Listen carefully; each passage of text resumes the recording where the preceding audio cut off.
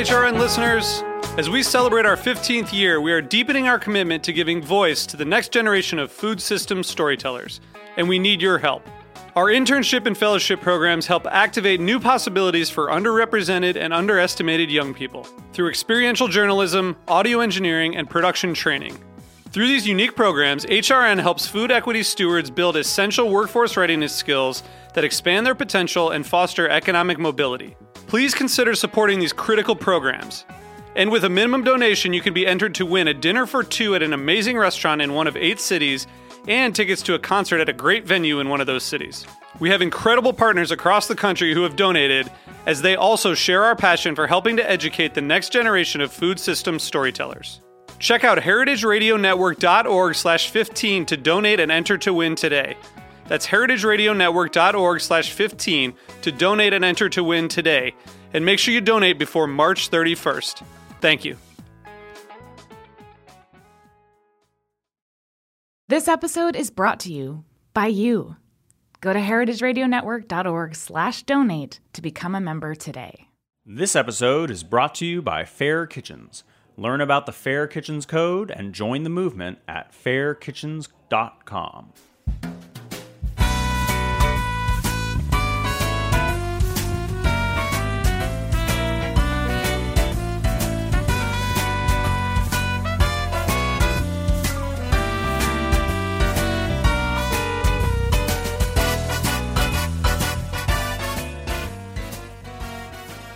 Welcome to Inside Julia's Kitchen, the podcast, the Julia Child Foundation for Gastronomy and the Culinary Arts.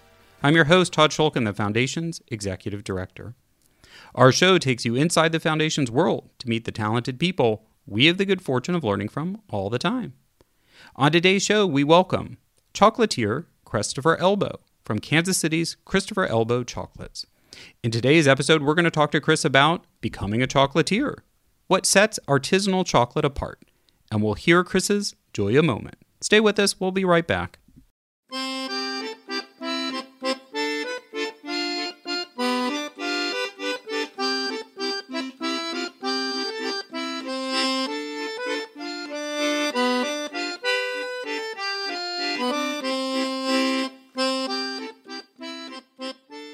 As always, we launch the conversation with an inspiration from Julia.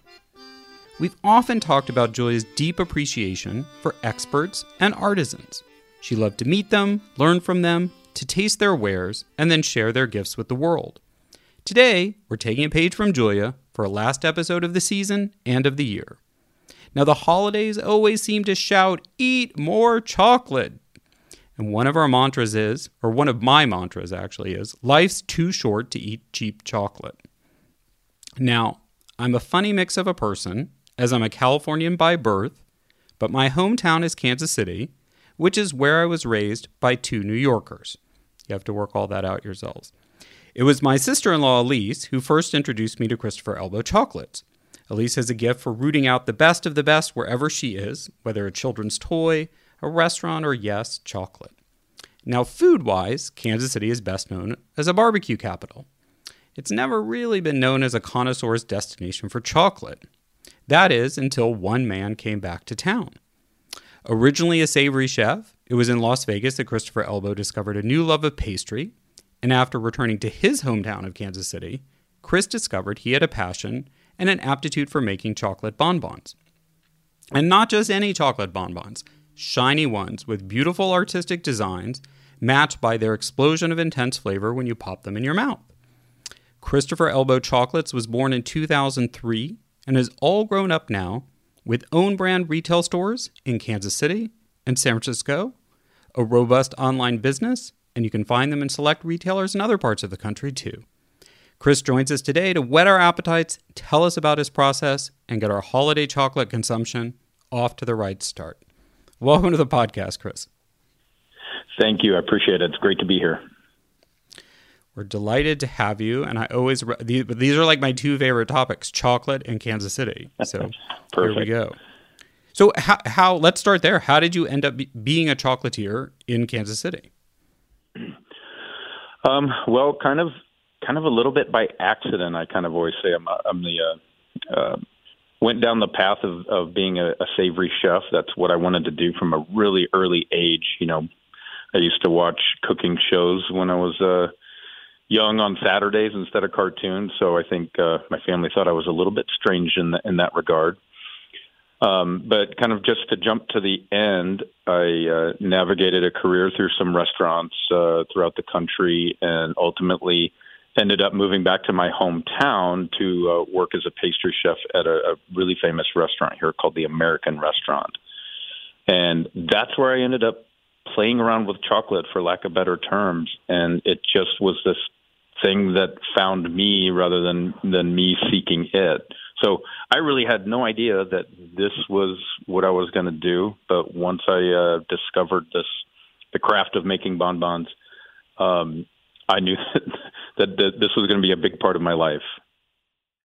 So yes, I think I realized that I had always been told a bit of folklore that like you literally thought, oh, I'm going to make chocolates and I'll be the Willy Wonka of Kansas City. So I moved back to do that. But that's not exactly what happened, is it? No, it's really not. And, we used to make chocolates to send out at the end of the meal with a check, as many fine restaurants do. And that's really where I started having the resources and the time to play around, lack of better terms, if you will. And right from the beginning, when I discovered that you could make a bonbon look really colorful and beautiful and put really interesting flavors, unique flavors and textures into a bonbon, that was something I had never, ever seen before or experienced. And I was hooked right from the beginning. So as soon as we started sending those out at the end of the meal, some customers started asking if they could buy them. And up until that point, this was still not on my radar. It took a couple people in the restaurant just asking if they could buy them for a wedding or, a banquet. And we started producing quite a bit of them through the restaurant and was, faced with this kind of decision, like, this is something I'm really passionate about. Is there a market for this in Kansas City or the country? And can I go out on my own and give this a shot? Now, that's interesting because I'm just doing the math because I know how old I am, which is nearing the big 50, and the American Restaurant has always been there in my lifetime. So this is a restaurant that's really stood the test of time in terms of being one of the top, if not the top restaurants in Kansas City for all that time. Is there something unique about the culture and the environment of the way that it's run that gave you the time to perfect something that was the end of the meal thing that came with your check? Yeah, I think with the American, and this started, decades ago of actually having some national notoriety. So lots of chefs have come through there and have continued on to, either win James Beard Awards or have lucrative careers. So if you're from Kansas City and you're in the cooking world, the American is the pinnacle. This is where you would want to end up. If you were any sort of, I think, a serious chef. Pretty much every restaurant in Kansas City that has a high caliber chef has all come through the American. So that was, when I got a job there, that was like, for me, I made it. It's something I knew about the American Restaurant since I was a little kid, and it was always kind of this goal of mine. So when I had an opportunity, and that's ultimately what drew me back to Kansas City, was a pastry position at the American Restaurant. And so let's pivot from that to the type of chocolates you make for people who might not already be familiar. And I know you've diversified, but just describe, because it sounds like they're kind of an evolution or adaptation of what you started crafting at the American Restaurant that are your signature bonbons. So can you just sort of describe them and what they're like? And yeah, sure. Really the first thing that pretty much everybody equates with when they hear our name and they're familiar with our chocolates is how they look. We use colored cocoa butter and colored transfer sheets to give each one of our flavors and bonbons its own unique identity. So it's a very visually striking looking product. When you open a box of chocolates, we wanted you to kind of be wowed, and we want the consumer to kind of step back a little bit and just admire them before they even want to start eating them. So that's really, and we've grown that concept over the years. I look back at some of the very first chocolates we made, and how our product has evolved over the years has been really fascinating as far as trying to use kind of some cutting edge artistic techniques. We use a lot of things from Home Depot or from modeling shops, airbrushes, all this kind of stuff to get different designs on chocolate. That's kind of really, really what we've become known for. For me, though, what's inside is just as important, if not more important. So the amount of effort we put into sourcing the ingredients, including the chocolate, all the flavorings we use, takes a huge priority for us here in the shop, and something we've curated over the 16 years we've been around. Well, and that's what I think is one of the things which, in sort of thinking about talking to you today, is that I remember is, as someone who's like really into design and really into chocolate, you get this thing that looks like a jewel and you admire it and it draws you in. But then when you put it in your mouth and you destroy your artistic creation in the process, the flavors really like live up to that. And so it's, and oftentimes that's not the case. You often get the beauty and it's fine, or you get something that doesn't look attractive, maybe like an old fashioned truffle, and then it's very tasty. So tell us about, where did that philosophy and that desire come from? Like what's the kind of ethos behind that obviously important, placing equal importance on both sides at your end? Well, so the looks, like the appearance of the chocolates, that's really, I'm going to always say that's the easy part, right? Anybody can really paint and create beautiful looking chocolate. However, I think it's a lot more difficult to craft a bonbon that's balanced really well from a flavor perspective and a texture perspective. And then the technical aspects of making bonbons, the shell being the right thickness, the fillings being the right viscosity, and then having this kind of punch of flavor. I remember eating a lot of boxes of chocolates growing up, and I used to be the person who would, pick them all up and kind of poke the bottom to look and see what was inside it. Because sometimes you really can't tell. The flavors were really subtle. So I learned a lot from being a savory chef on how to create flavors and how to enhance flavors. So I think that gave me a really great philosophy on how I approach chocolate making, using the same things, right? If we're going to make a chocolate that tastes like fresh mint, we're going to infuse it with fresh mint leaf as opposed to an extract. And that's really, we learned really early on that that's how you achieve this really intense, great, true flavor, is using not only the best ingredients you find, but real ingredients, real fruit, real herbs and spices. And back in 2003, when we were just starting out, that was something that you really didn't see a whole lot of across the country in this kind of product. Yeah, I was going to ask you, I feel like that's one of your secret weapons, is that you have these great flavor combinations, but also that I feel like one of your signature things is you have great flavor combinations without trying too hard. So you don't have a tendency to throw like the kitchen sink into everything and just make it be like interesting but not satisfying. Yeah, one thing that really drives our product development here is the term balance. And I've, when I first started being a chef, you want to try to make things really complicated and put a bunch of different ingredients in, but over the years, we learned to simplify. Okay. So we take one flavor and that's what we focus on a bonbon, maybe two. The only time we would put a lot more into it is if it would create something as a whole, like say curry, for instance, right? We're going to put 6 or 7 different spices in it to create a curry infused bonbon.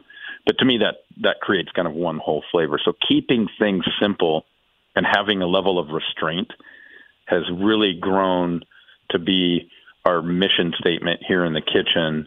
And it also comes from, that's what I like to eat, right? I like simple, clean, pure things, just executed well, much more than something that's been fussed over or has a lot of ingredients and is really complicated. And at the end of the day, when we create a flavor in-house, if we eat it and someone says, that's interesting, or like, yeah, it's good, but I don't want another one, then it's probably something that we shouldn't put out to the public. And I'm realizing again, I have the inside track, having eaten many of your chocolates before. What to give listeners more of an idea of not just the beauty of them, which they can check out online, but like the taste. Like, what are some of your most popular flavor combinations? So one of our most popular ones is our fresh lemon, and we achieve this. And this is a great example of how we use fruit in our bonbons. We create a kind of like a jam layer. So we take fresh lemons, we zest them, we juice them, we create a jam out of it. So it's really bright, really acidic, and it just pops the second you put it into your mouth. There is no question that fresh lemon is what we were aiming to achieve there. Our next, we do a lot of the classics: raspberry, salted caramel. Those are going to be the most popular flavors. But right behind that, one of our most popular flavors, and this was our first one into the kind of savory world, was rosemary-infused caramel. And that sounds strange to a lot of people, but when you eat it, it makes total sense.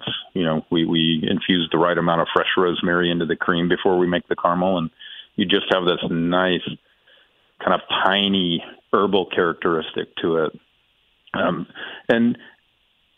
wasn't sure how the general public here would react to flavors like that, but everybody's been really excited to try them, and they've been in our lineup for 16 years. Some of these really more what some people might call challenging flavors.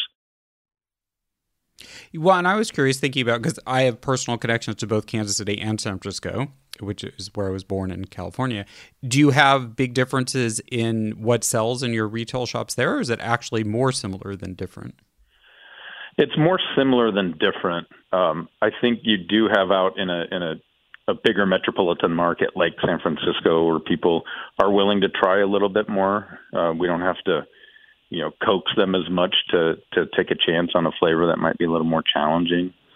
But for the most part, there's a lot of similarities, and I think Kansas City has been a really, and I'm a little bit biased here, obviously, since I'm from here, has been a fantastic place for us to launch our business. And there was some questions on that at the beginning of the company is Kansas City going to be the right market for a product like this? Because nobody's ever done it here, or nobody's ever sold anything like that here. But I got to tell you, it's been a dream to be back in my hometown and have the kind of support from the consumers and the city that our company's had. So it's really great.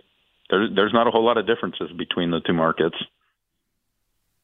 Yeah, and I wanted to ask you, being in Kansas City, have you actually found advantages? You were starting to go into that, but are there advantages to being there? Is part of it being a bigger fish in a smaller pond, where obviously San Francisco is very competitive in terms of food and artisanal products and chocolate? Yeah, just from a business standpoint, Kansas City's been a great place. The geographical location. We ship a lot of chocolates around the country, so being smack in the middle of the country has really proved to have been a really great benefit to our company, and something I didn't really even think about starting out. And also a smaller market city, real estate, cost of goods, cost of labor, have all really helped us grow our company because we've really been able to control those factors. So definitely Kansas City, as opposed to starting this in more of a major market, I think made it a lot easier for us to get our company off the ground. And it sounds like also you have been really well received, that people have kind of embraced the idea that you're doing it in Kansas City and are, sort of a hometown success story. Is that something you've really felt from the community? Yeah, absolutely. From day one. And even still to this day, you see a lot of people are really proud of Kansas City, and when they have something that's unique and maybe has some national notoriety, they are really proud to show that off to friends and family from around the country. So it has really helped us being here.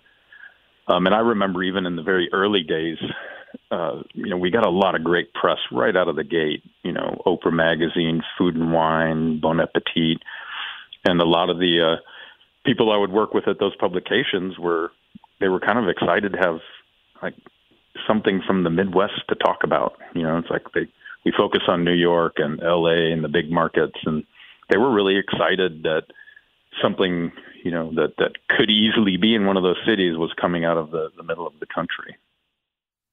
And how do you think it is that you did break through? Because, it's fair to say you're not the only one doing this style of, very artistically designed, shiny bonbons. There are others. I'm not sure there are others that are as good. But what was it? Was it just you got it to the right people to taste it, or from your past experience? Or do you remember distinctly a sort of moment where you felt like, okay, this is going to work? Well, it was really early on that I knew this was going to work. Back in 2003, you could probably count the number of like really great chocolatiers in the country on one hand. So a lot of it I chalk up to being in the right place at the right time. I knew nothing about running a business when I started this, so I've probably made every mistake under the sun. I'd be a very great case study in a business class. But we just had the interest from. It just seemed like people were hungry for this type of product, not only consumers, but press. And, we just, from day one, have been unable to keep up with demand. So that's driven how our company's grown over 16 years, which is, it's a great problem to have for any business. We say it's still a problem and something we always try to address, but we've never let that kind of drive how we make the chocolate, right? How the quality of what we do, no taking shortcuts in an effort just to make more. So being in that position to where we always knew we have people to buy our chocolate has really helped, kind of craft how we've grown our company over the years. I see. All right. Well, we're going to take a break, and we'll be back to talk with Christopher Elbow about his artisanal chocolate making process. Stay with us. We'll be right back.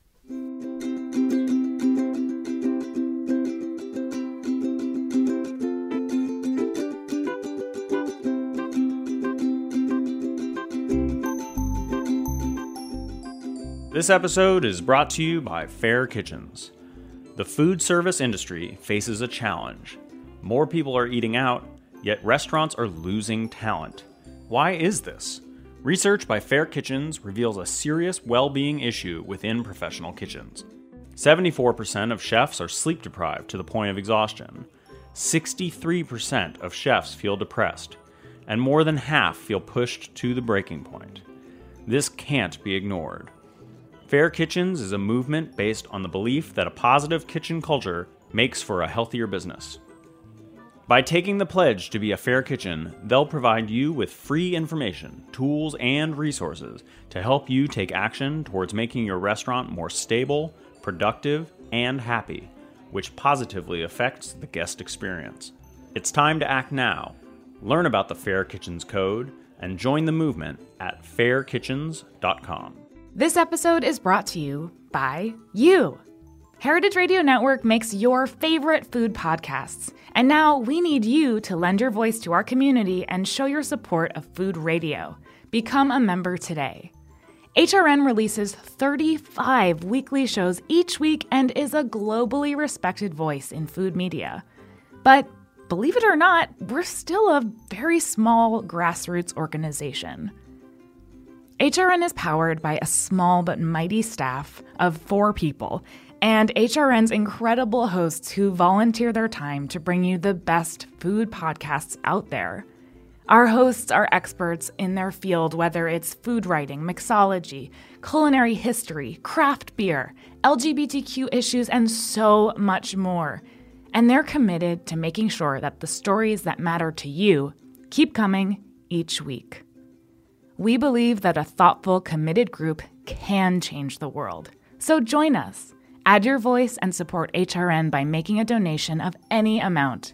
Go to heritageradionetwork.org/donate.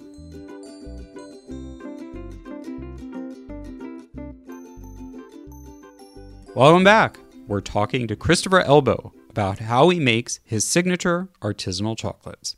So before the break, we were just talking about, or kind of approaching, how you make your chocolates. And I wanted to talk to you and give you a chance to share in more detail, because that's a big part of what sets your chocolates apart, in addition to how they look. So why don't maybe we start with, how do you source your chocolate, and what kinds do you use? So in a bonbon, one thing I learned pretty early on is that chocolate is this really strong flavor, okay? And this goes back to that term balance that we use in the shop a lot. So we needed to find a chocolate that had a great balance of flavor, and then can also be balanced with hundreds of flavors that we're going to throw at it. You know, chocolate can be really fruity. It can be really earthy, really nutty. So it can take on all these kind of different flavors, but that doesn't always work for a bonbon. You know, we're very aware that when you eat a bonbon, yes, you need to taste that chocolate, but it has to work with the filling that primary flavor that we're putting inside. So we ended up, where that led us was to craft a custom chocolate blend. There are actually two of them now with Valrhona Chocolate Company, which is a French chocolate maker that's been around a long time, very famous in France for producing chocolates for some of the world's best pastry chefs.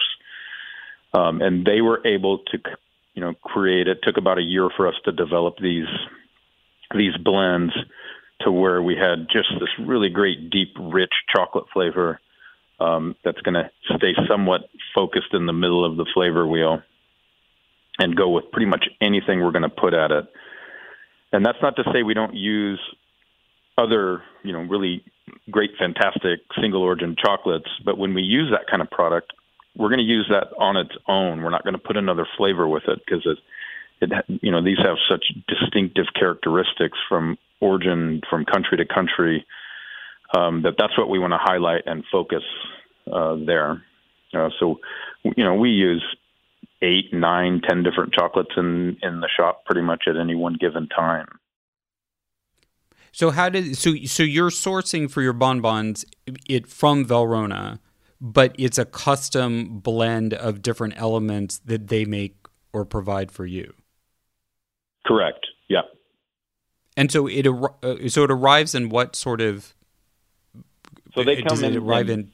Yeah, what does it look like when it gets to your little discs, little coins? They call them fevs, and in big boxes. We get big pallets of them in, and we're what's called a remelter, right? We'll remelt that and transform it into the beautiful bonbons and creations that you see, and then the fillings, the ganaches, the caramels, and things like that. That's where we get a chance to play with some other origins and other kinds of chocolates that can add a different flavor profile that we're going for.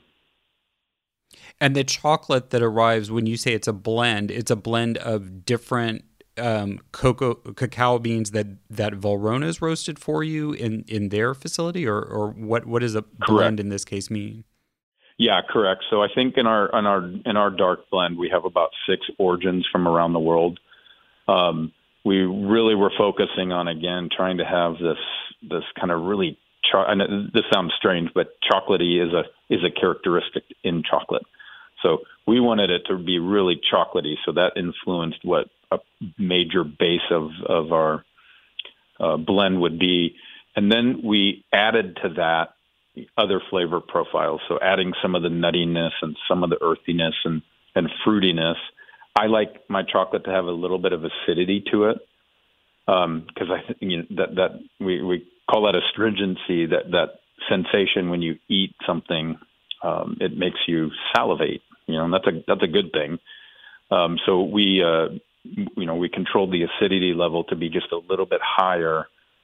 And I think that's one reason it does go so well with a lot of the flavors that we will ultimately end up putting with it. And is the blend that you use now, is that evolved from what you started with at the beginning, from sort of refining everything, or is it actually pretty close to what you originally found you wanted to work with? So it's very different. It's very different than where we started. When I started, I was using 100% Venezuelan chocolate, which is some of the best chocolate on the planet is grown in Venezuela. But again, as I kind of learned and got farther into this, I learned that it was just becoming really hard to pair some of the flavors that we would do. And it wasn't very practical for a smaller company like ours to, say, have all these different melting tanks of different chocolates from around the world, where we could use, say, 10 different single origin chocolates in our bonbons. We really had, from a production standpoint, we had to come up with one chocolate that's going to work with everything. And so how are you able, will Valrhona custom blend a chocolate for anybody, or did you have to demonstrate a certain volume before they'll work with you for that? Yeah, it's definitely a certain volume. We commit to buying X amount of this. We have them run 3-ton batches, and we purchase about 25 to 30 tons of chocolate from them a year. So we had the volume at that point to get into this project. And how much do they control the whole sourcing part of it, or do you have kind of a say so in that? And obviously it's kind of interesting. You're talking about blending when everyone's obsessing about single origin, right? And I think what you're saying is, for your product and for taste, single origin is not preferred because it's too specific. Yeah, it's too strong of a flavor. It's too dominant of a flavor, and it will work with some bonbons. And I love single origin chocolate. We actually started making our own bean to bar chocolate about 2 years ago, but we just sell them in tasting bars, right? So you can, one of the ways I like to consume chocolate is just to get 3 or 4 single origins and sit down and taste them side by side, and really contemplate and think about the nuances of them. So Valrhona, another reason I like working with them is their commitment to the farmers and to the sourcing. They aren't a commodity grade chocolate, maker.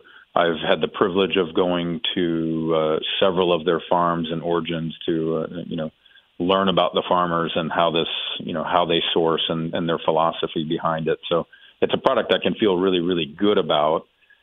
And then I know I'm going to get a consistent, perfect, like a chocolate that's workable. The flavor is going to be consistent time after time after time.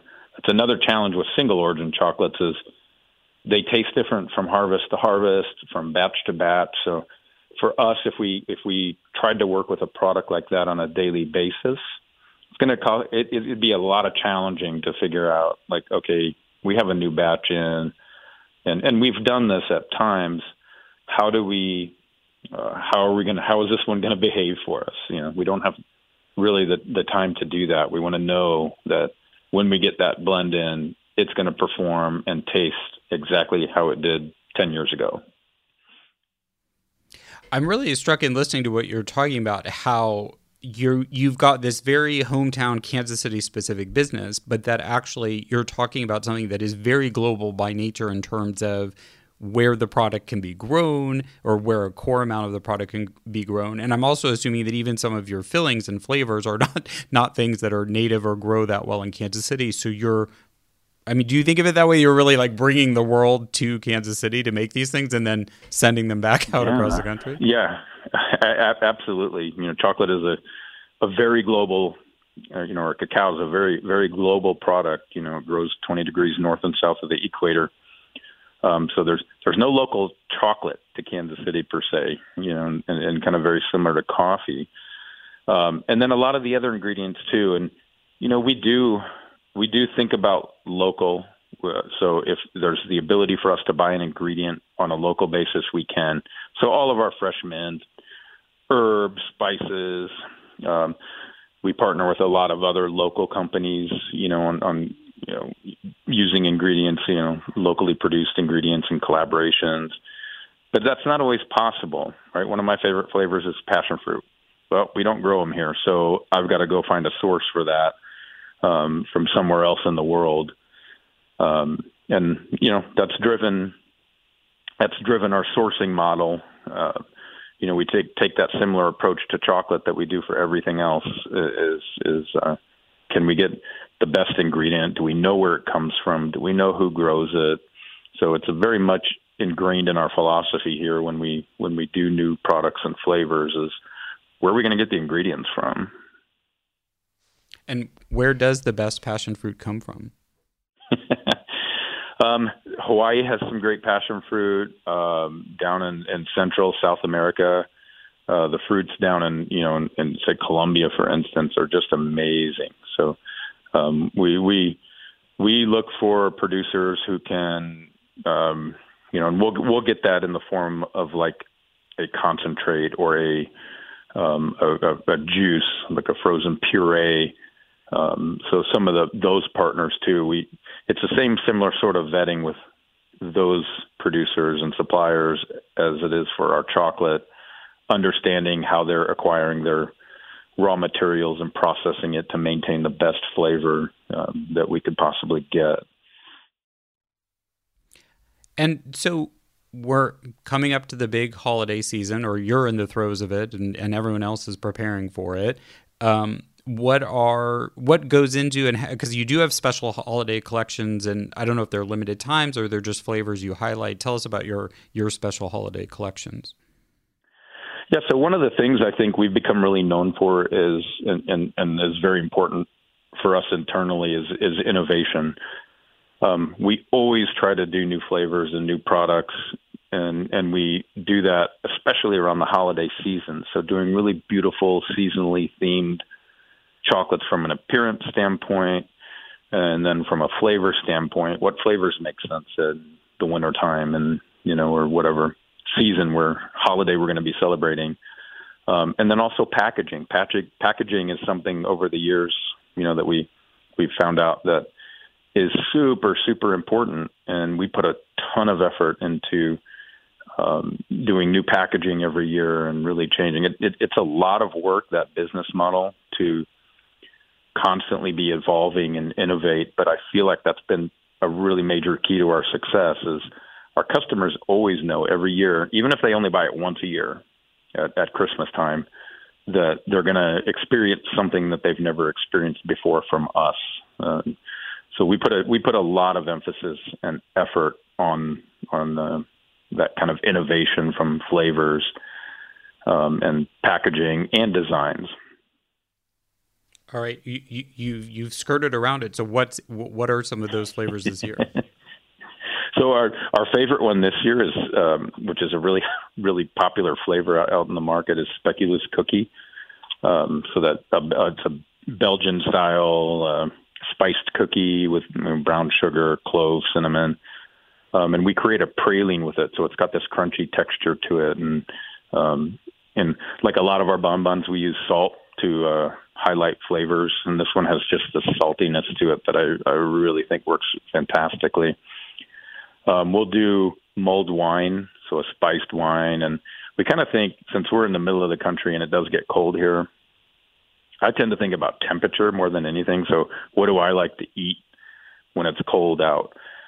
Warming spices like mulled wine, hot cider. So we do a spiced caramel apple that's really, really nice. I drink eggnog once a year at the holiday time, so that's such a great flavor. And it's something I really, really love, but I can only drink it like once a year. So eggnog. And how does eggnog become a flavor inside a chocolate? What is it? Is it just you add a lot of rum, or how does that work? Yeah, pretty much I add a lot of rum and a lot of nutmeg. But we do a white chocolate ganache. And it's uncanny how it tastes like eggnog. It really is a fantastic flavor profile that, white chocolate, rum, and eggnog. Can't beat it.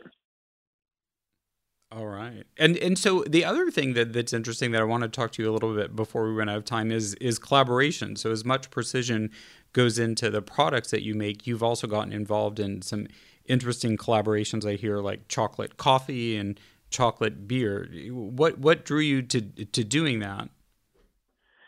Well, I think the main thing is that being in a community like Kansas City with very talented artisans and makers from around the world have kind of settled here and are making world-class products. We've got world-class breweries, world-class coffee roasters, and there's a lot of synergies between how we approach our craft and how they approach theirs. So when we get together and start kind of talking about a potential collaboration, we know right off the bat that we're going to make something special because we both have the same mindset. And Kansas City is great as well. Small market, everybody here, if you're kind of in the food world, and people just love to do new things. I think, we look at it as a chance to innovate and do something new. And I think the people we collaborate with look at the same thing, look at it the same way, is this is an opportunity to do something we've never done before. So it very much challenges, intellectually, from a collaboration standpoint. And then chocolate goes with so many great things. So chocolate and coffee, no brainer to me. Beer actually is a great thing to pair with chocolate. And so we've made some really fun, cacao infused beers over the years. And I also heard, it may be more than a rumor, something about ice cream is going on as well.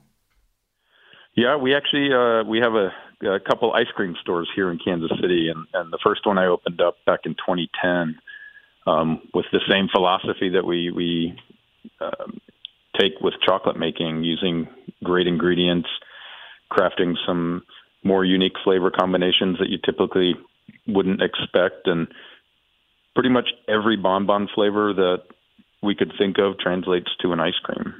And we just wanted to be able to show this other level of ice cream making that can happen. And that always subsequently used to be one of the favorite things that when I was a pastry chef was all the restaurants I worked at, we always made our own ice cream. So I really had a passion for that as well. And So was it something that it sort of always had in the back of your mind, and then once the chocolate business became successful and you thought about what else you could be doing, that was sitting there ready to be tackled? Yeah, I think that was always on my mind, that I wanted to get in the ice cream game at some point. And another reason is from a logistical standpoint, chocolate's pretty slow in the summertime here. It's very difficult to ship chocolate in the summertime without it melting. It's very expensive to do that. There's no holidays in the summer. So part of it was a way to keep our production staff busy in the summertime while there wasn't really much to do at the chocolate shop. That makes sense. And what's the brand called for your? Are they actual retail stores, or how do you sell the ice cream? Yeah, they are actually retail stores, and we actually created the first one. We started selling pints of ice cream out of the chocolate shop on the weekends, and our production was pretty small, but we would sell out within a matter of hours. So we saw that the market for a really good quality ice cream was there.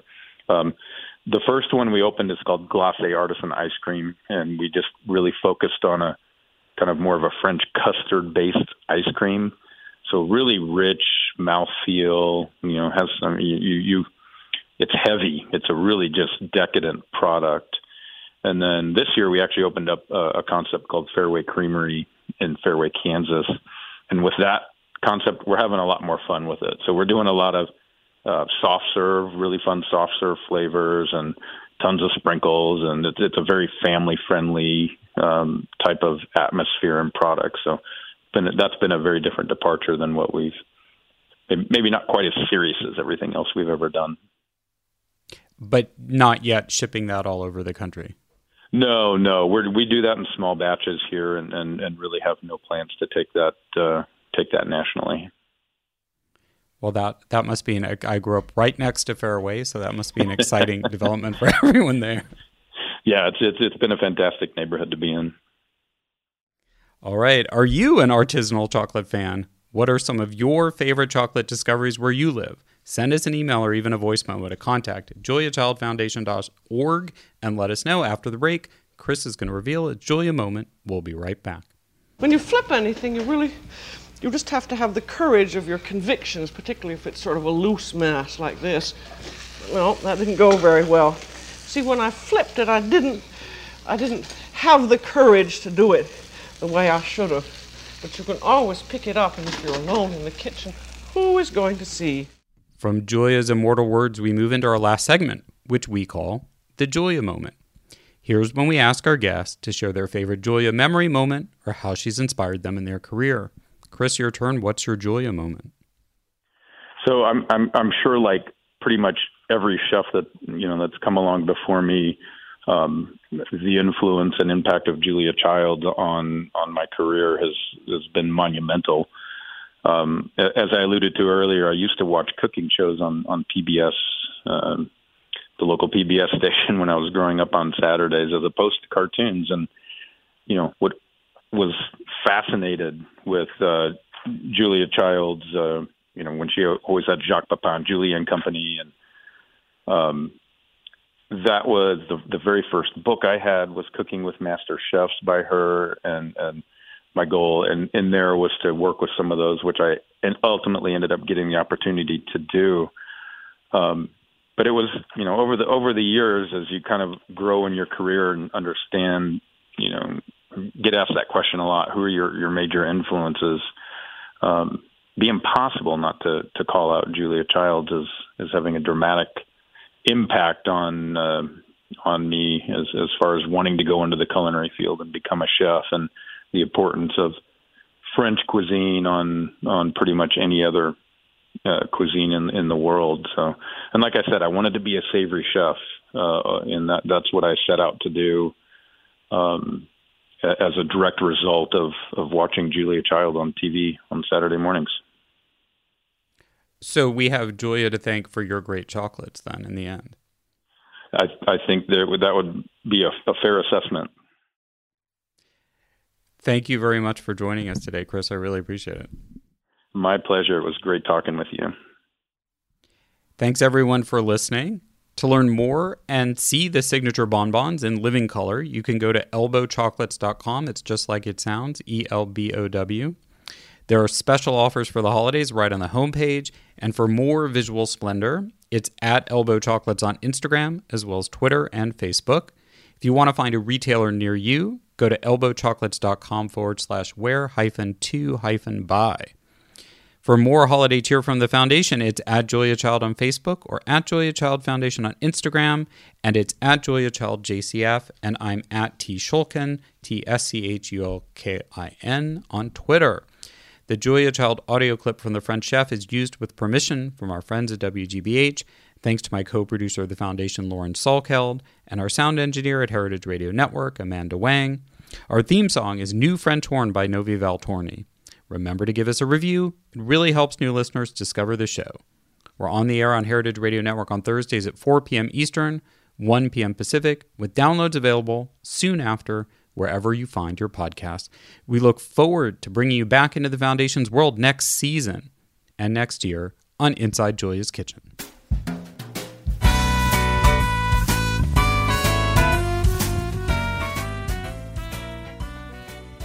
This program is powered by Simplecast.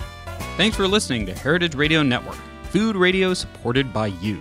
For our freshest content, subscribe to our newsletter. Enter your email at the bottom of our website, heritageradionetwork.org. Connect with us on Instagram and Twitter. Our handle is @heritage_radio. You can also find us at facebook.com/Heritage Radio Network.